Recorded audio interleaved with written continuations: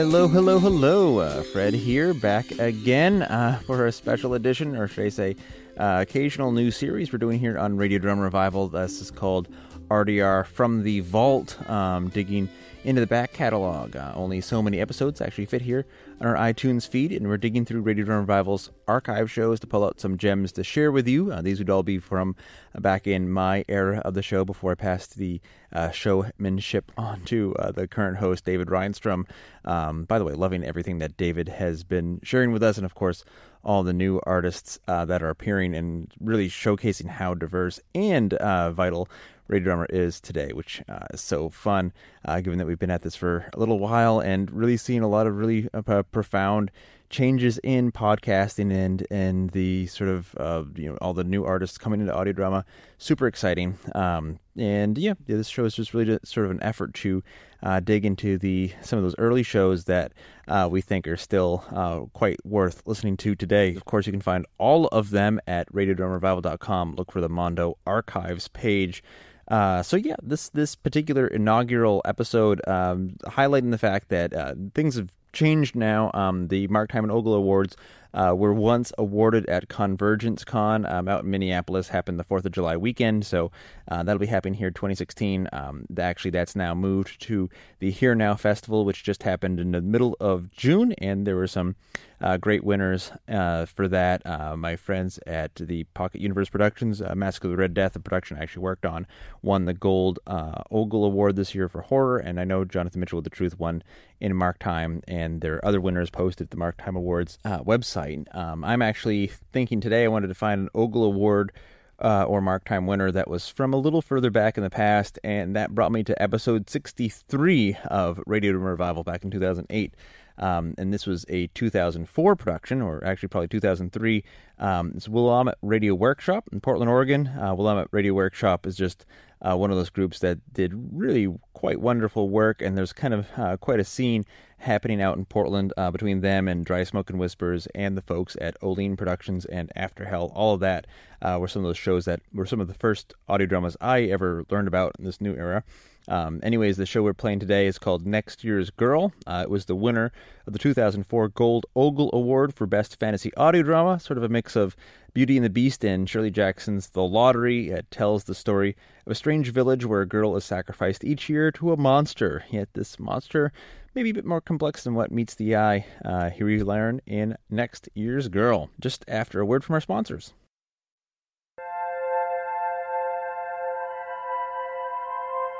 The Willamette Radio Workshop presents Next Year's Girl by Heather Breeden. In the autumn of my 18th year, I was sacrificed to the beast by the people of my village. It sounds dreadful, doesn't it? We'd always done it, you see. Each year, the black carriage came down from the castle and took a girl away, and the castle and the beast would leave us in peace for another year. It happened in my mother's time, and her mother's, and her mother's, and no one could remember how or why it started. We only knew we must continue. Even the girls knew. And while sometimes they went weeping, they always went willingly. That November day, however, black carriages were far from my mind as I wandered through the market, arm in arm with my best girlfriend, Nadia. Bella, look at these apples. Red as rubies and big as a fist. How much? Half copper a bag. For that, they should be real rubies. 2 bags for half a copper. 2 bags, half a copper, and tell no one. I'm ashamed to call myself a merchant. Neither Nadia nor I had ever really worried about the black carriage, if we thought of it at all that day, for it was the time of year when it came. We thought it would likely come for the town manager's daughter. Katya was lovely as a summer meadow, charming as a kitten, and pious as a judge. More ideal sacrificial fodder could not be imagined. It looks like rain. Let's go mushrooming tomorrow. There should be plenty. All right. I'll meet you here at noon. I'll bring you a basket. Good night, Nadia. Good night, Bella. Oh, bother. As I ran through the darkening afternoon, I thought only of reaching home before my woolen cloak was soaked through. Two great black horses churn the mud of our dooryard. The black carriage hitched behind them. A shadowy figure hunched beneath the tarp on the driver's bench, and my parents stood with gray faces and wet, hollow eyes. Here, take the apples, Mother. And don't cry. It will be all right. May I ride up front? Yeah, as you wish. Yep. They don't like being out tonight. They don't care much for me. Why? Are you cruel to them? Of course not. They're valuable. And not mine. I'm very careful with them. Then I suppose you'll be careful with me as well. As I would of gold and jewels, miss. How far is the castle? Nearly at the top. Tell me about the beast. What do you wish to know, miss? Everything. In the village, we knew nothing of the beast, save that he dwelt in the castle above and claimed a girl each year. Is he so terrible? I was young, you know. The young always have more curiosity than caution. I wanted to see this beast with my own eyes, since history proved it would not kill me. He's not terrible to look upon. Then he is terrible in other ways. What do the other girls say of him? Nothing. The blank eyes of the other girls troubled me. What could be so horrible that they could not let themselves remember? And yet gave me courage. For if it were so horrible, at least I would forget. And there, quite suddenly, was the castle, crouched at the end of the road like a lurking animal. The moon was 2 nights shy of full, and beneath its light the stone walls and towers looked white, like bones. Ho now, ho! Here, miss. Let me help you down. It's warmer inside. Come along.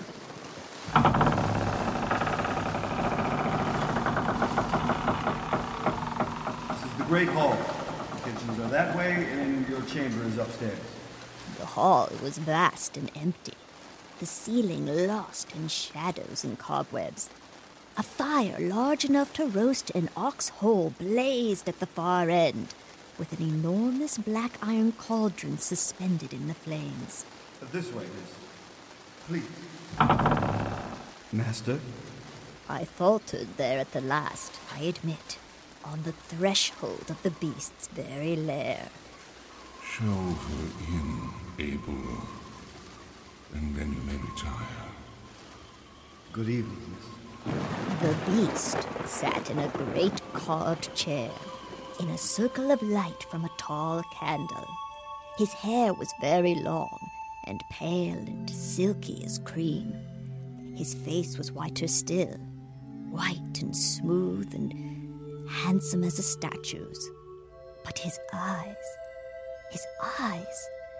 red as apples in the market. They held my gaze fast. Be seated, if you please. I did so, and he studied me rather as a small boy observes a crawling beetle. My assurance dissolved beneath his crimson eyes. My safety had been only an illusion. Small boys, after all, tear beetles to pieces for no better reason than boredom. The beast might do anything, and I had come here of my own free will. Are you frightened, Bella? Yes. You know that you will leave here in 7 days, do you not? You will be well cared for and completely unharmed, with the exception of the requirements of the arrangement, and then return to your family and home. What are the requirements of the arrangement? Will you tell me? And when I do, will you sob and beg? No, I do not think you will. Do the other girls? Some of them have, yes. Some have waited until later to plead, and some never did. But I have never been asked so plainly and calmly. Perhaps Abel has drugged me. I think not. Although he did choose well this time.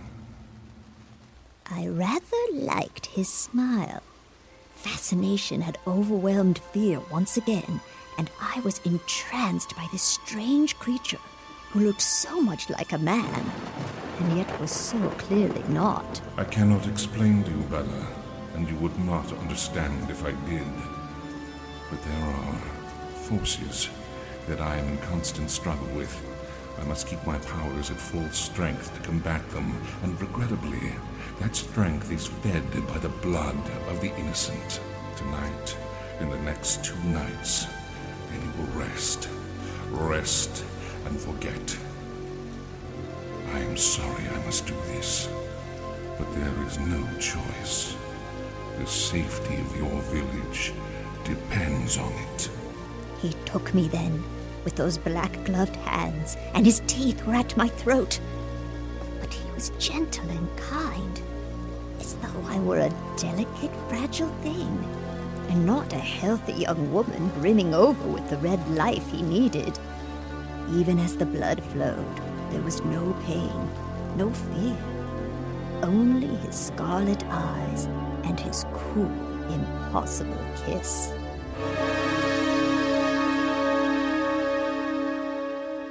I woke on a rather nice feather bed, fully clothed, the sun's rays high and bright through the leaded window. I had slept late and felt thick-headed and slow as I sat up and stretched. Oh, my God. And then I remembered. My hand flew to my throat, felt the sore spots, 2 little marks no bigger than insect bites. I have to go.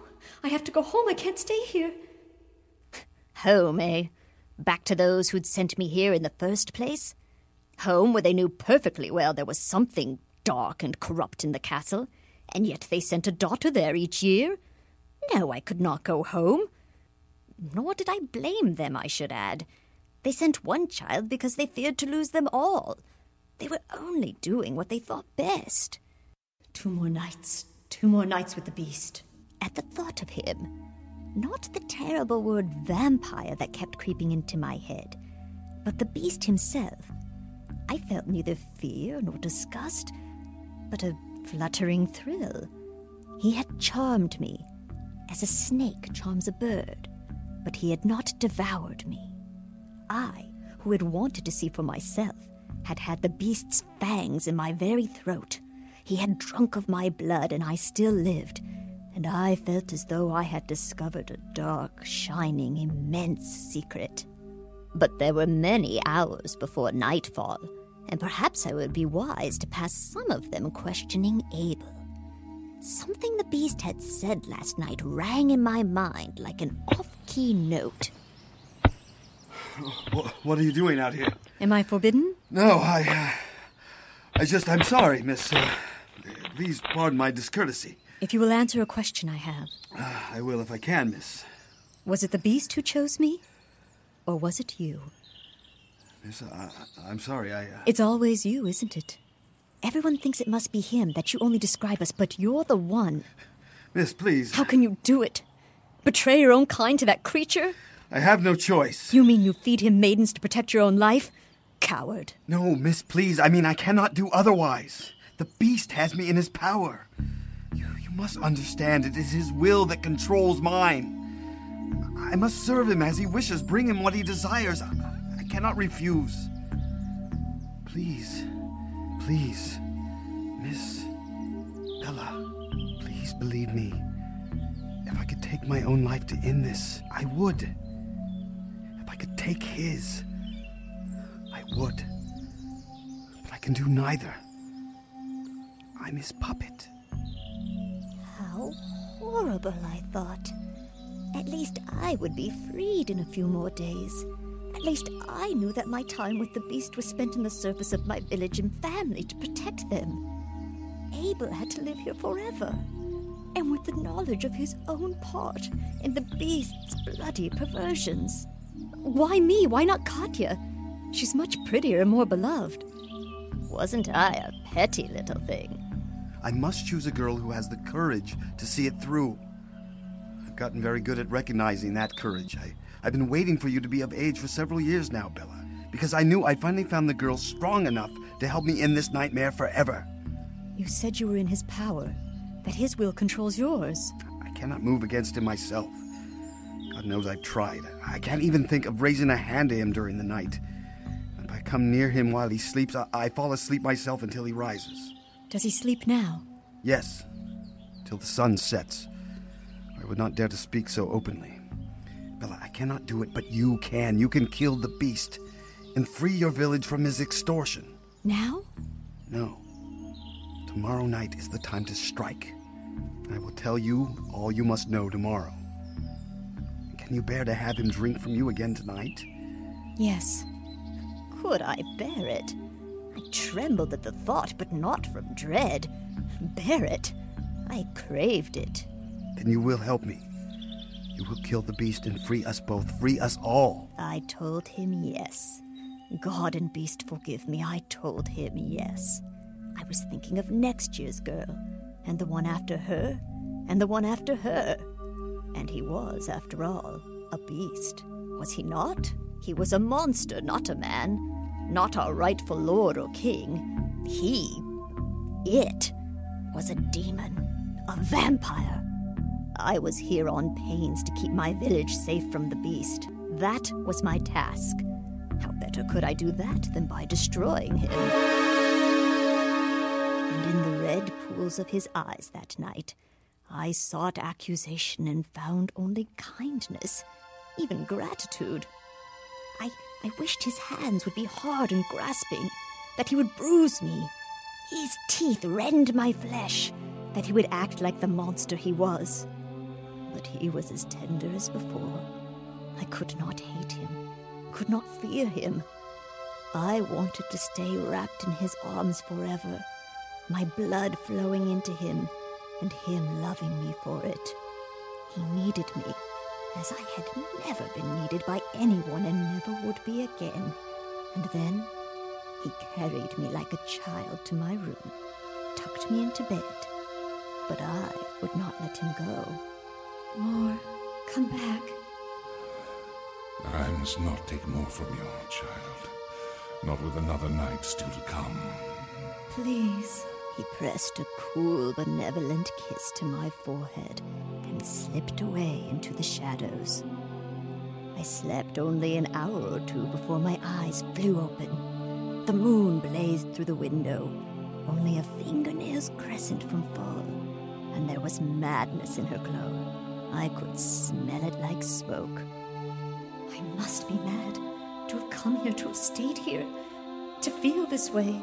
The woman in the moon only mocked me, and her rays worked their lunatic will. I slipped from my clothes and stood naked in the window, stone and flesh in the moonlight. Oh, child, you are too beautiful for me to bear. As though I had summoned him. And hadn't I? I turned to him, and he came to me, and I fell into his embrace. Bella. Oh. In that moment, I loved him, and yet tomorrow night, I meant to kill him. Who was the monster? It was only the moon that dazzled my eyes and made them sting and tear. Only the moon. And in the morning, I told myself nothing had changed. Hold to the course you have chosen and do not question. Do not think of the slow, deep kindness you felt in his undead heart. Do not think of your own heart throbbing with sympathy for his terrible loneliness. Do not think of his eternal eyes. I dressed and went searching for Abel. He was easy enough to find. Horses only sounded like that when he was near. Is it terrible? Not so bad. It is brief, and I sleep just after. It was the last time for you or anyone. Listen closely. Bella, there is only one way to kill the beast. There is a weapon here, hidden in the hayloft. You must retrieve it. I can touch no weapons. I climbed the ladder to the hayloft and followed Abel's directions, digging beneath great stacks of hay. At last, I uncovered a small, very heavy, leather-wrapped parcel. Is this it? Yes. Down on the stable floor, I unwrapped the package. The leather was lined with very thin pieces of heavy, dull gray metal. Then there were several layers of linen. Nestled in the old, brittle fabric was a small and gleaming dagger, its hilt and blade both wrought of silver. Silver is deadly to the beast. One thrust into his heart, and he will fall, and we will be free. The pretty shiny thing, small as a toy, was suddenly ugly in my eyes. The wrapping is lined in lead. You must keep it closed inside the castle, or he will sense it. I held the dagger in my hand and hated it. I tried to imagine plunging it into the beast, and I knew I could not. It felt like an instrument of murder, not justice. Think of next year, Bella. Think of the next girl I will have to bring here. You will know her. The village is small. Rosemary, maybe, or Eliza. She will bleed, and you will be safe in your bed. Will she be as brave as you, or will she tremble and cry? Maybe you'll hear her screams if the wind is right. Stop it. Who will be strong enough to do it if you cannot? He had me. I could not turn away now. I was this year's girl. It was my duty. The thought of the black carriage in Rosemary's yard, or Eliza's, or Nadia's. No. All right, I'll do it. When? Before he drinks. Before he enchants you. He enchanted me at that moment from wherever he slept. He did not need to have my blood in his mouth for that. Thank you, Bella. I have waited so long for a girl as brave and selfless as you. Ultimately, it was the thought of next year's girl, of course, that steeled my resolve. I went to the beast's lair that night with a silver dagger hidden in the folds of my skirt and a stone heart in my chest. Come in, Bella. He smiled at me, and I smiled back, my heart cracking, my resolve melting once again. I did not hate him. He inspired not fear and revulsion, but awe and wonder, even sorrow, for he was so alone. And how much worse loneliness must be if it's eternal. Not even the comfort of death to look forward to. Perhaps, then, I might be doing him a kindness after all. Perhaps he had been waiting all these years, just as Abel had, for the maiden brave and merciful enough to put him out of his endless misery. I will not see you after tonight, Bella.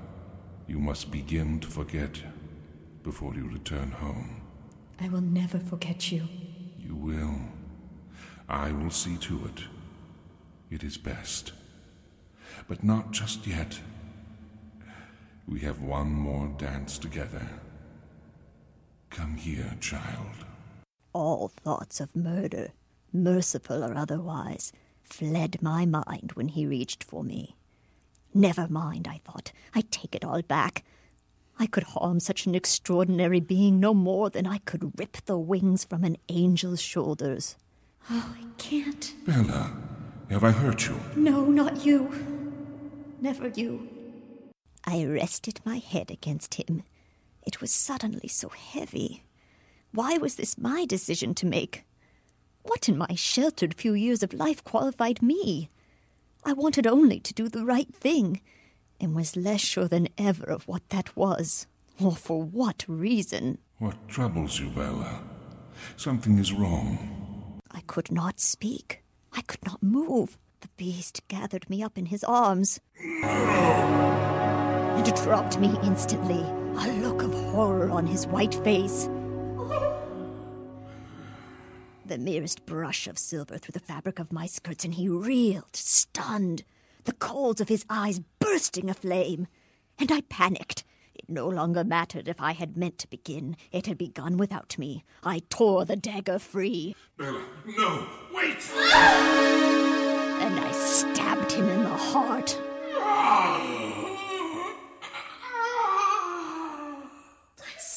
I'm so sorry. I dropped to my knees beside him, horrified, and plucked the dagger out. Too late. It was a mortal wound, and had made him mortal as well. Already his eyes were dim as embers. Bella, child. I'm sorry. I didn't mean. Here, drink from me. Too late.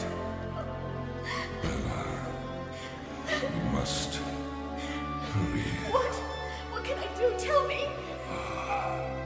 But the embers went out.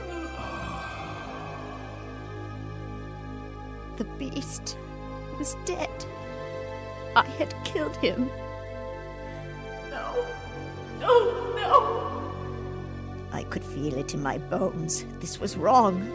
It was wretched and cruel, and I could not imagine how I had gotten here. With the beast lying dead at my feet, his blood on my gown, on my hands. The evil spell had not lifted, and the night still held horrors.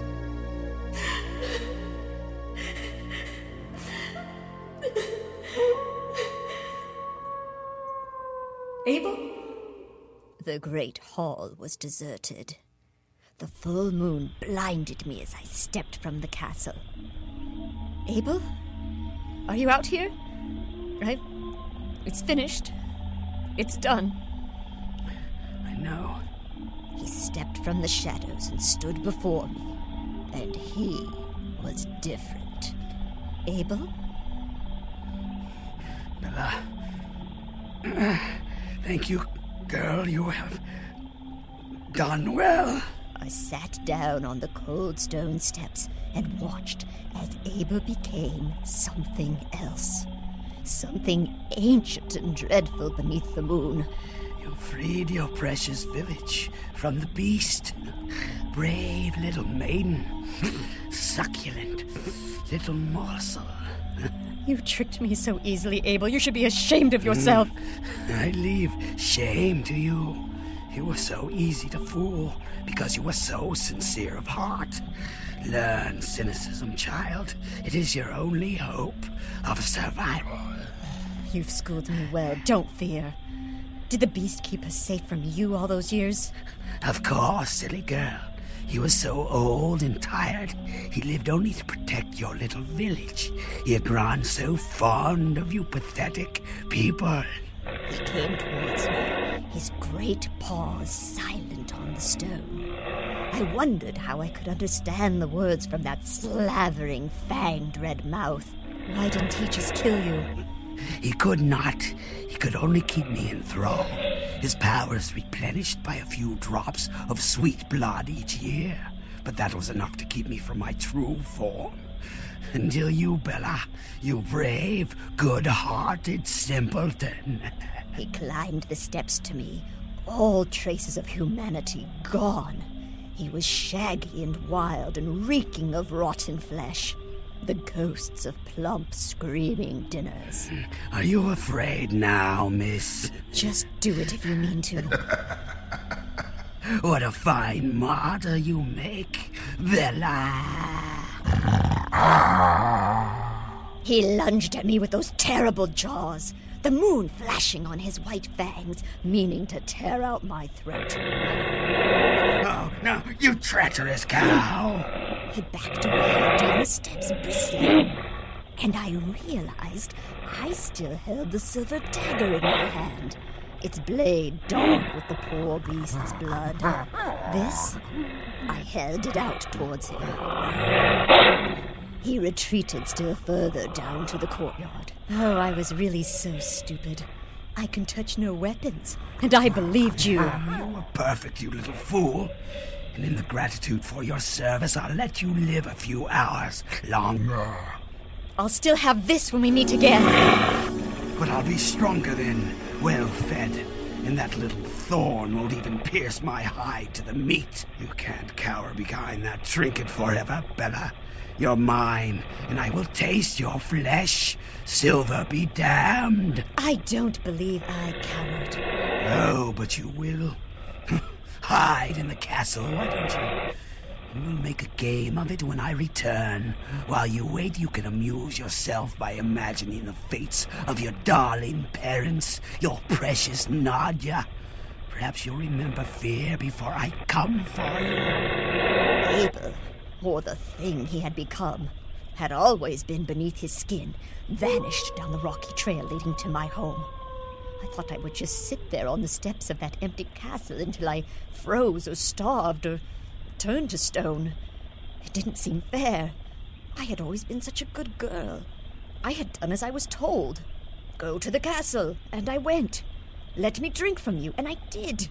Kill the beast, and I did. And now look. Everything was wrong and could not be put right. I turned the dagger over in my hand. I touched the beast's blood still wet.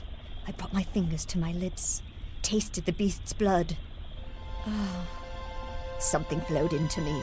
Strength, yes, but more than that. Feeling. My heart broke all over again. I trembled with fear, and at last my outrage kindled and caught fire. All right then, there was no time to spare. Abel might even now be reaching the village.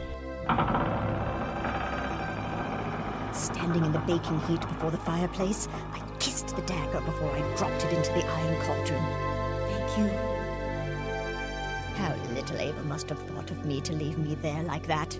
It would be sweet to see the shock in his eyes when the heavy blade of the axe bit in and its fatal coating rushed through his blood. The molten silver had smoked when I dipped the axe head in, and the freshly honed edge flashed white in the moonlight.